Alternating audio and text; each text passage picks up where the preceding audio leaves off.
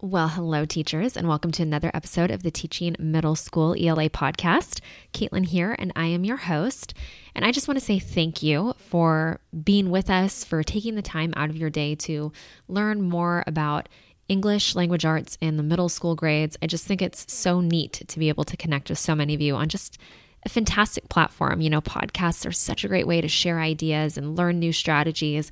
And so I just want to thank you for being here with us and, trusting us as a part of your teaching journey. So today's episode is actually the very first one of 2020, which is hard to believe that 2020 is already here. And we're going to be talking about sentence starters, whether or not that's good practice to be providing our students with sentence starters. And if it is good practice, what does that look like when we're really using them effectively? So I'm excited to get into today's episode and share just my thoughts around this with you guys. The other thing I would love to do is just ask you to leave us a review. If you've been listening to the podcast, you enjoy our episodes, it would mean so much to us if you would just take a moment, leave us a review in iTunes. It really helps us reach more middle school ELA teachers just like yourself with our content. So go ahead and leave us a review and then let us know what you think. Okay, let's get into today's episode. Welcome to the Teaching Middle School ELA podcast, where it's all things reading and writing all the time. Game-changing lessons and fresh ideas, along with a dose of inspiration, are shared to help make your teaching life just a bit easier. And now your host from the blog EB Academics, Caitlin Mitchell.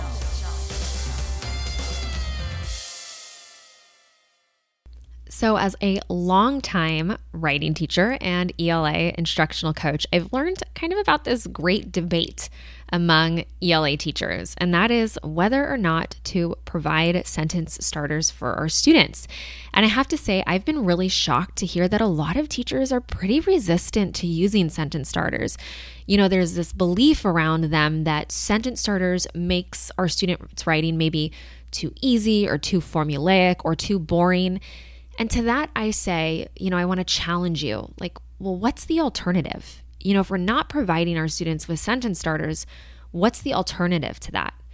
And I'd love for you to get real honest with yourself. Raise your hand. Be careful if you're driving. Keep one hand on the steering wheel.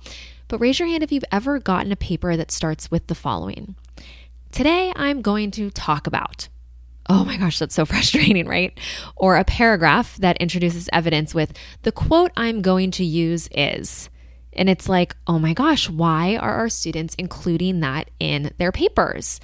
And I have to say that prior to using the EBW approach to teaching writing, which we've talked about on the podcast for a long time. So if you have any questions about the EBW approach, you can listen to some of our prior episodes.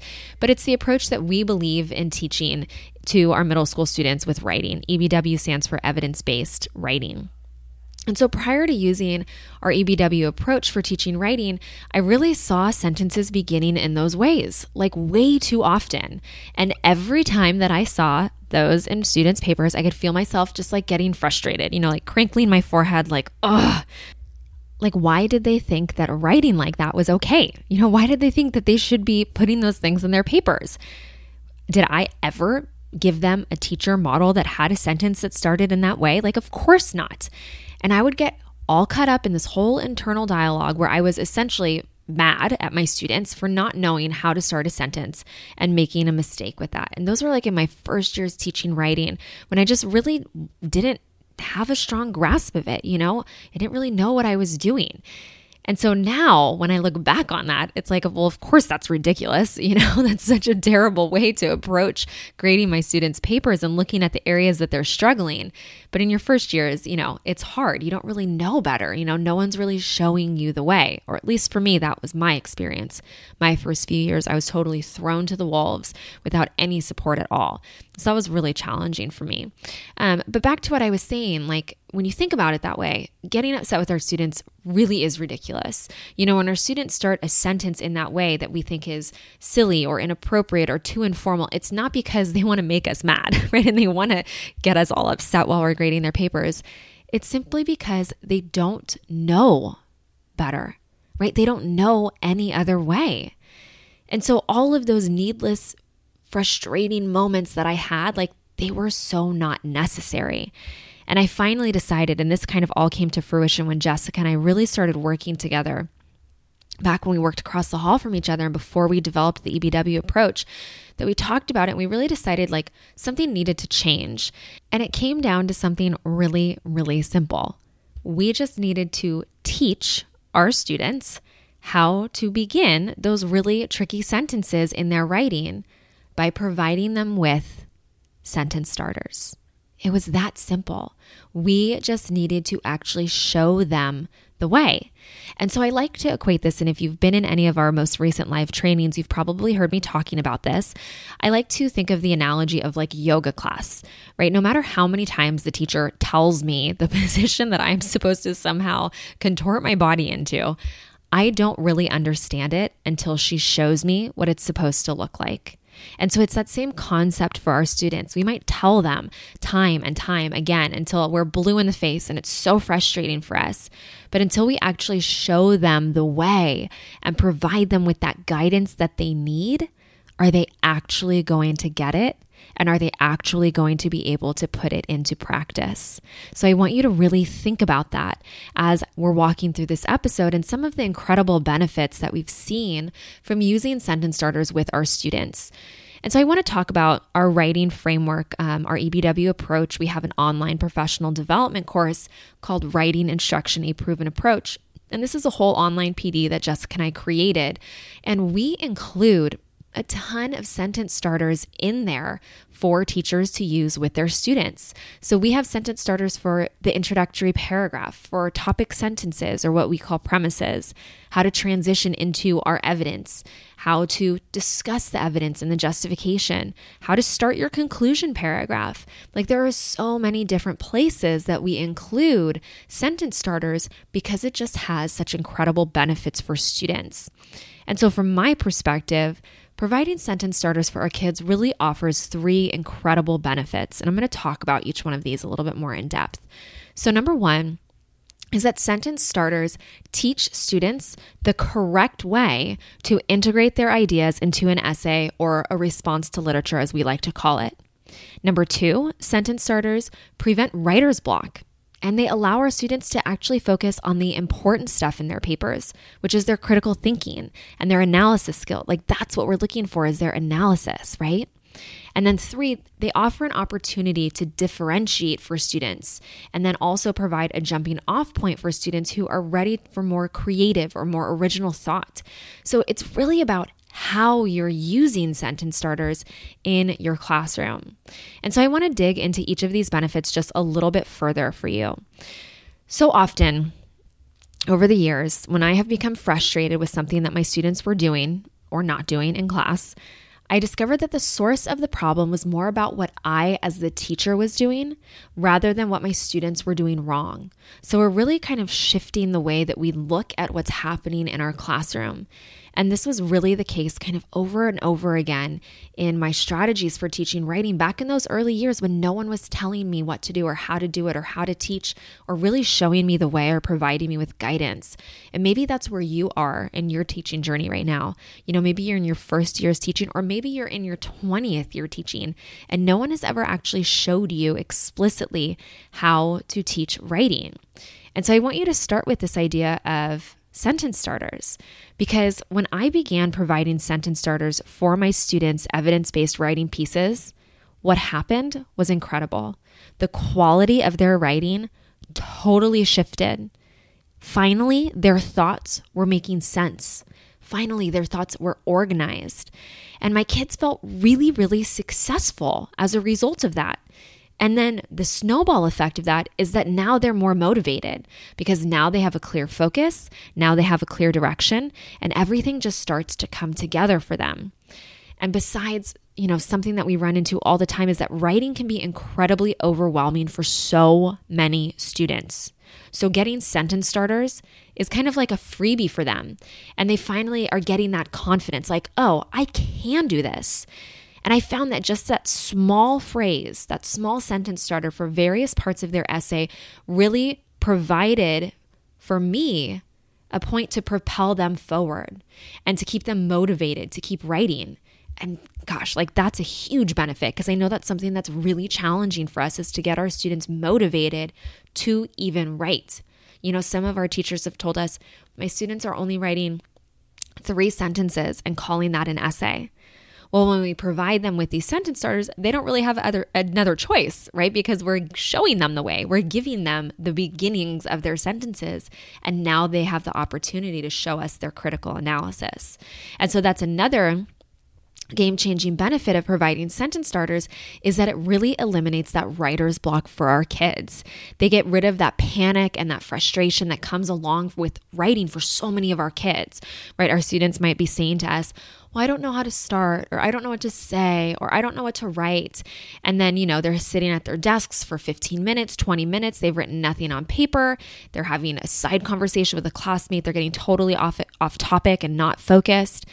Well, sentence starters are going to eliminate that, because it gets kids writing. It gets their thoughts on paper, because now they don't have an excuse for saying, I don't know how to start, because you have given them those building blocks of where to start. And so without any of the wasted energy on how to begin, students are able to direct their brain power into that critical thinking. And that's what we call justification in our EBW approach. Our EBW framework is really diving deep into justifying their positions. Why does their evidence support their claim? Why does their evidence support their premise? Now they're able to go into that discussion. And so a sentence starter provides direction for them, and then allows students to do the most important work, that analyzing the quote, or thinking about character or plot development over the course of a novel, or identifying a theme and how the evidence they found supports that theme that they've identified. And plus, and this is a huge benefit, is when it comes to time to providing feedback, when we start to grade our students' papers, now you don't have to spend time explaining in your commentary on their paper, that this isn't a good way to start your paragraph, or maybe you should use this instead. Because honestly, at the end of the day, don't you just provide different sentence starters in your feedback anyway?